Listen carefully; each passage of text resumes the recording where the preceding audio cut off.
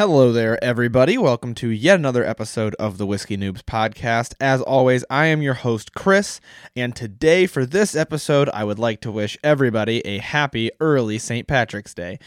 This episode is going to be an Irish whiskey because I wanted to try to get one more in before St. Patrick's Day. That way you could hear what I thought about it, and if you wanted to go out and buy it, you could, or buy whatever Irish whiskey you want.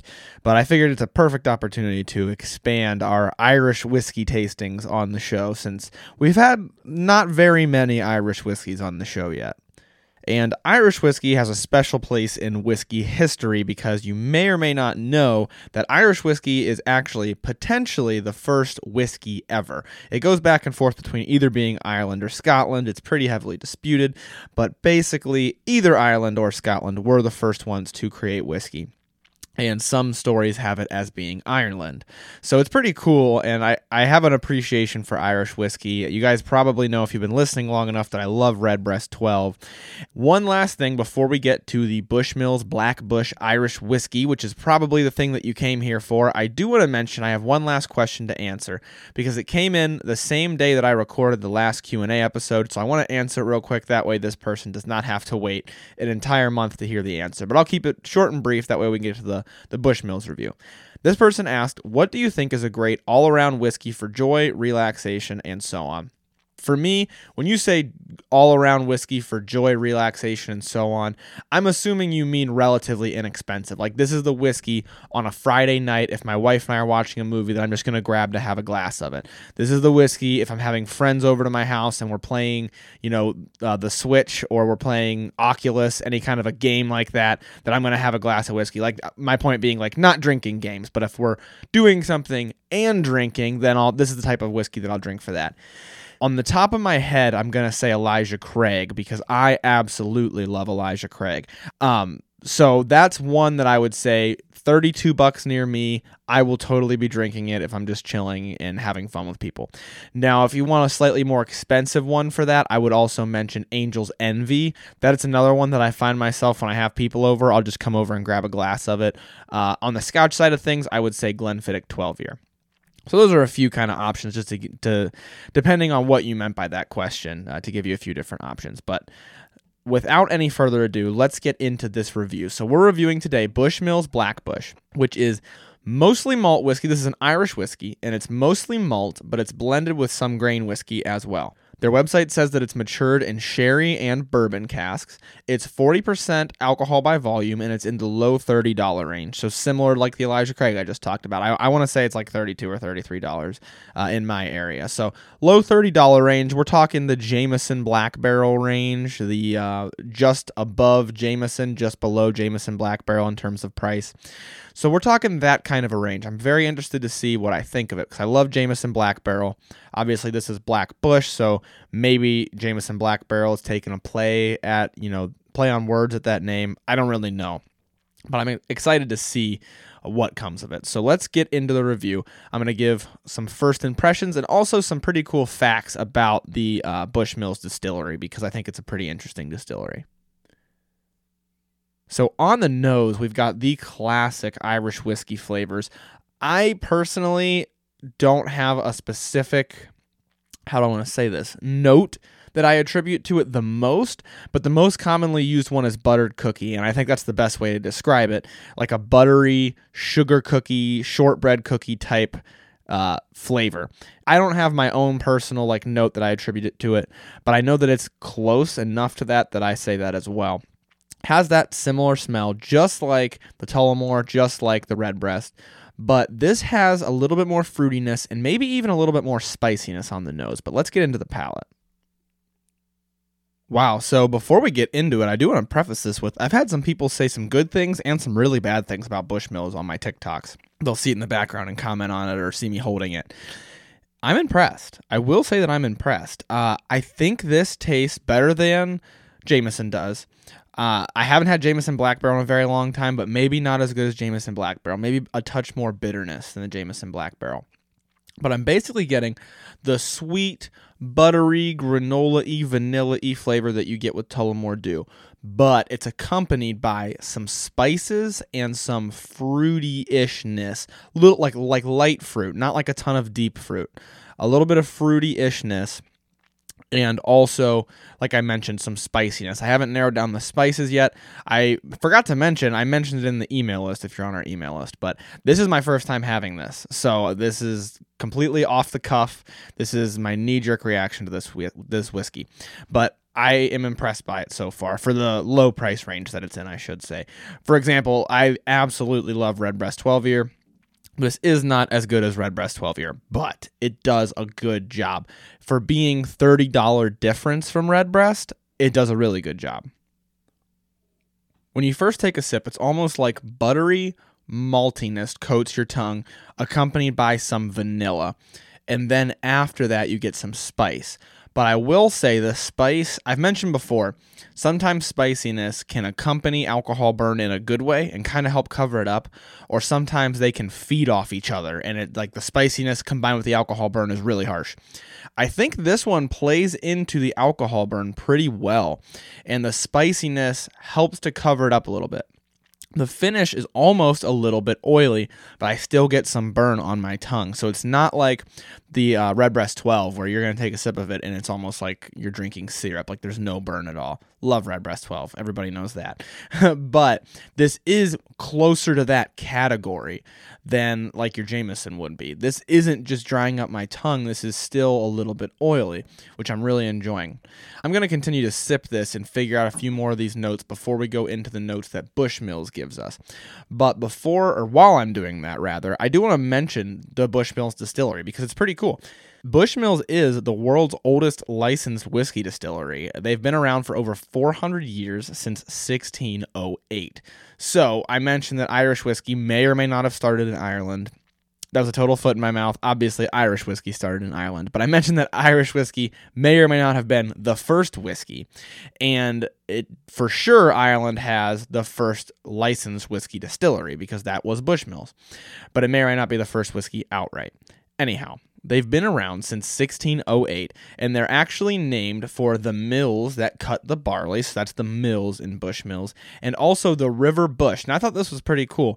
The river is named Bush, so that's why it's Bushmills, and it is actually the water source that they use to this day to cut down to proof. So you always cut your whiskey with water to get it down to like a perfect 80 proof.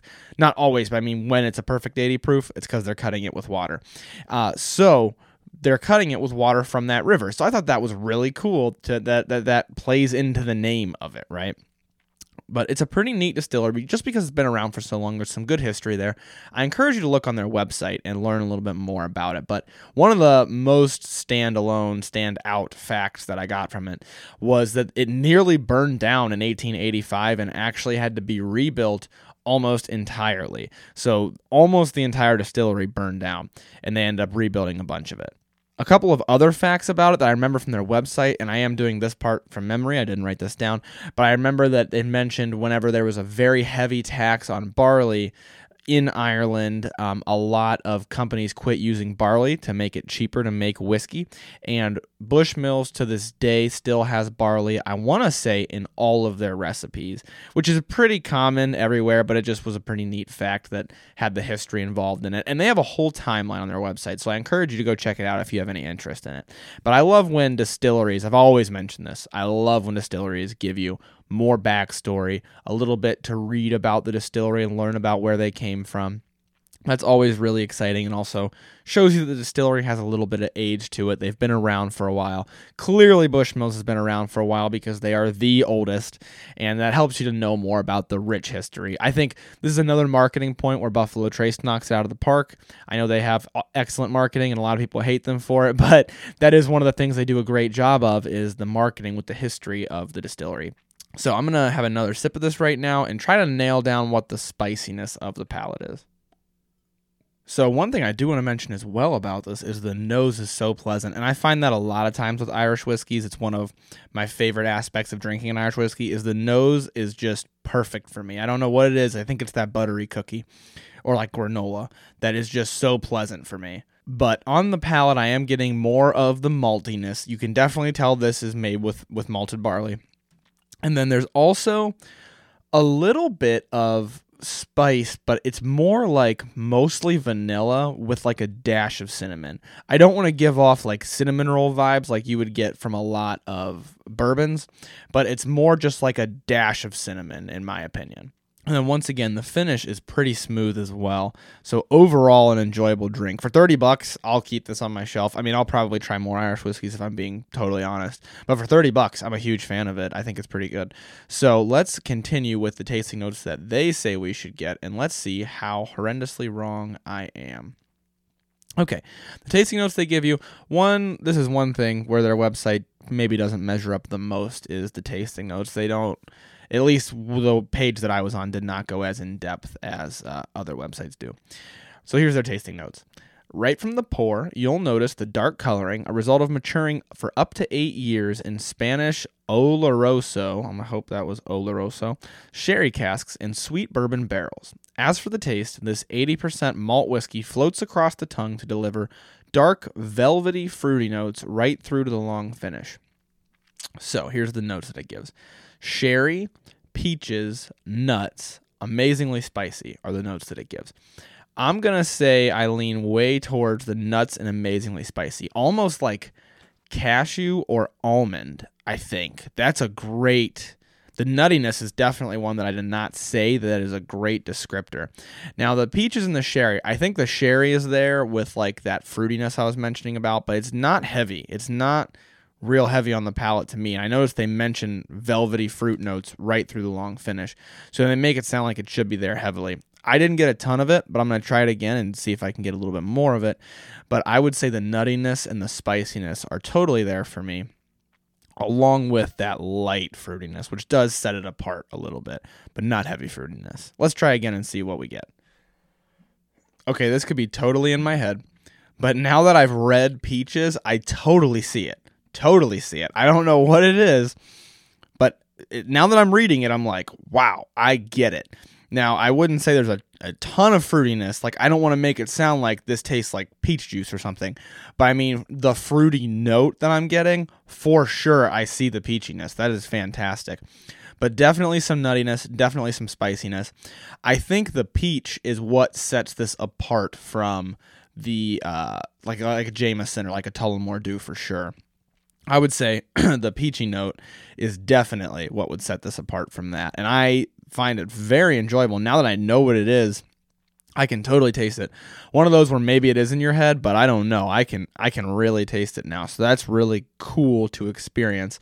Now the nuttiness, like I mentioned, I'm going to say it's almost like an almond, how you get, if you've ever just eaten almonds, like oven baked almonds or whatever they call them, just dried, not like salted, oven roasted, I think. If you've ever eaten them like that, then you've probably gotten that little bit of bitterness on your tongue that you get from almonds, and it is like that, where it's like an almond, where you get this nutty, almost vanilla flavor, and then it's accompanied by like a little bit of bitterness, which I think is characteristic, at least in my experience, of some Irish whiskeys, where they finish with a little bit of bitterness. But I would say that is absolutely here, that almondy flavor. Then it says amazingly spicy, and this is another one where I'll diverge a little bit. I don't think amazingly spicy, but definitely spicy. Definitely spicier than some other ones that I have had. Like, I feel like this is probably spicier than the Redbreast 12-year. But I also am out of Redbreast 12-year, sadly. So I haven't had it for probably a month or two now, which makes me sad. But I do think there is some spice there, which sets it apart. I'm going to have another sip. Wow. Now that I have read the peachy, once again, more of the buttery, nutty up front, but especially after I swallow, when it's just the fumes left in my mouth, I get a lot of peachiness from it. It's actually really impressive. I knew there was a little bit of light fruitiness in there, but I don't know that I've ever said peach. Now, we've had some that do say stone fruits or velvety fruits, but that is very cool. I mean, it's not often that I read a website's notes and they nail a really weird note like peach. You might recall this happened with Brothers Bond, where they said banana, and I thought they nailed it. I thought, wow, banana is there for sure. That's kind of how this is, where sometimes they'll have some weird off-the-wall notes, and I'll read them, and I'll be like, okay, maybe they say peachy, and I'll be like, I get fruity, but I wouldn't say peachy. Or maybe they'll say nuts, and I'll be like, well, I get that kind of sweetness, but I don't know that I would say nutty. I think the peachy and the nutty, they pretty much nailed it. Kind of like the granola bar that I said, but then when you swallow, it's like peach, which is weird. I picture eating a nutty granola bar with like peach yogurt, I guess, is the best way I can describe it. But like I said, the peach to me is more subtle, and so I do disagree with them that they kind of mention it as if it's the leading lady. I don't know that I get as much of it. And that could be my palate condition. I don't know. Could be whatever. But after reading it, I totally agree that it is there. And it is, once again, it's impressive. I expected less. I'll be totally honest. I expected less for the price that I paid. Usually with foreign whiskeys that come from other countries, I tend to think it's at least $40 to get something pretty good. Now, there are outliers like Monkey Shoulder that I really like, but usually it's at least $35, maybe $40. And so for the low 30s, I'm impressed. I would buy this again without a doubt. That doesn't mean you should just rush out and get a bottle because, as I always say, I'm pretty inexperienced in Irish whiskey. But as far as my experience in Irish whiskey goes, this is pretty good. This is definitely one of those where I've always said Tullamore Dew, great for lower shelf. Redbreast, great for higher shelf, maybe top shelf, depending on what your pricing looks like. This would be a solid middle shelf. Like, I think we have nailed all of the shelves so far. Now, this definitely doesn't compare to Redbreast in terms of it's not as good, but it's also $30 cheaper than Redbreast, so can't be mad about that. Tullamore Dew, definitely not as good as this, but it's also, I want to say $12 cheaper than this, something like that. So it's good for its price range as well. Overall, I'm impressed. Now, I will say that Irish whiskey's not 100% my palate. I drink a lot of bourbons, and when I'm going into the malt world, I drink a lot of scotches. But I am trying to expand into Irish whiskeys a bit more, and I always say they're not really my palate, but then when I drink them, I like them. It's kind of weird. Like, if you've ever been like, I hate working out, I don't want to work out, and then you get like halfway into the workout and you feel great and you're like, I love working out, why don't I do this more often? That's how it's a weird analogy, but that's how I always feel about Irish whiskey. I feel like when I'm not drinking, except for Redbreast, I love Redbreast 12, but whenever I'm not drinking Irish whiskey, especially anything that's less expensive, I'll be like, I like Irish whiskey, but I'll have a bourbon instead. But then when I drink it, I'm like, oh, that's right, this is really good. I think mainly it's because I attribute that to Jameson, just because for so long, Jameson's the only Irish whiskey that a lot of people drink, and I shouldn't do that. Because like Jameson Black Barrel, I even know is really good, so it's just a different flavor. So overall, I'm going to say that I'm impressed. I know I didn't spend too overly long on it, so I need to spend more time with it and have more glasses of it, obviously. But for a first glass impression, if I went to a bar and I got this, let's put it that way, maybe that's going to be the best litmus test for whether or not you should buy something. From now on, I'll say it like that. If I went to a bar and I got a glass of this, I would probably go get a bottle of it. I'd probably be like, okay, that was worth the glass. I will buy a bottle to have on my shelf. But I also buy bottles of a lot of things to have on my shelf. So I don't know if you should listen to me or not. One last thing that's kind of impressive about this is it does have a bit of a palate transition, not just between the nose and the palate, but also during the palate and into the finish. I think the nose, you get almost no peachiness. It's pretty much like granola bar vanilla type scent, maybe like a cashew or something. And then on the palate, you get that buttery maltiness that I mentioned. You get a little bit of spice, and then what I did not identify that is definitely nuttiness, almost like almonds or cashews, for sure. And just a light fruitiness. And then as it stays in your mouth and then into the finish as you swallow, it kind of swaps places, and that peachiness comes more to the front. That nuttiness comes more to the back, and the spiciness ramps up a little bit. So it does have a little bit of a transition, at least in my current palate condition, which is always something I'm floored by when a whiskey under $40 has a good transition throughout the palate to the finish. I always find that impressive. And this does, I will say, I'm impressed by that aspect of it as well. To summarize in really basic terms, it's kind of like granola bar, malty granola bar with a little bit of fruit with a little bit of malty granola bar, and spice almost is what it's reminding me of right now. The finish, once again, they say on their tasting notes that it floats over your tongue. It definitely does have that oily feeling where it feels like it kind of glides over your tongue rather than sinking into your tongue and biting you. It has that sort of gliding over your tongue feeling that an oily finish has. Not amazingly so, but impressive for the price range, I would say. There aren't a lot of bourbons, and I think this is a malt type thing, where there aren't a lot of bourbons in this price range that would be that oily and not dry out your mouth. So that's another aspect of it that I think is pretty impressive. So if you guys try this at home, if you're on the whiskey list, make sure you let me know what you thought about it, if you're as impressed as I am for this price. Because as I mentioned, there are some people out there who are not a big fan of it. There were a lot of people on my TikTok commenting that they did not like it. So I'm interested to see what my listeners think. That's all that I've got for this episode of Whiskey Noobs, though. So I hope you enjoyed the Irish whiskey. Have a fantastic St. Patrick's Day, because this will be our last review before St. Patrick's Day. And enjoy your Irish whiskey, enjoy your Irish beer, whatever you're doing to celebrate St. Patrick's Day, because I love St. Patrick's Day. You're going right into the springtime, and I absolutely love it. Enjoy your holiday, and as always, learn to drink, drink to learn. Thank you so much for listening to this episode of Whiskey Noobs. If you like the show, please make sure that you tell anyone you know who you think would be interested in the hobby or in the podcast. That way we can help to spread the word and continue to grow. Please also make sure to review the show on Apple Podcasts and share our posts on Instagram at whiskey_noobs or on TikTok at Whiskey Noobs Podcast. It only takes a couple of minutes, and it really does a lot to help spread the word and grow the podcast. Also, there is an email list for the show. If you'd like to join, you can just send an email to whiskeynoobspodcast@gmail.com, and in the subject line put email list. I will add you to the list, and then you'll be updated every month with the whiskeys that we will be drinking on the show throughout the month. That way you can drink right along with us and see if you're getting the same notes. Once again, thank you so much for listening to the show. The Whiskey Noobs podcast does not support underage or otherwise irresponsible consumption of alcohol.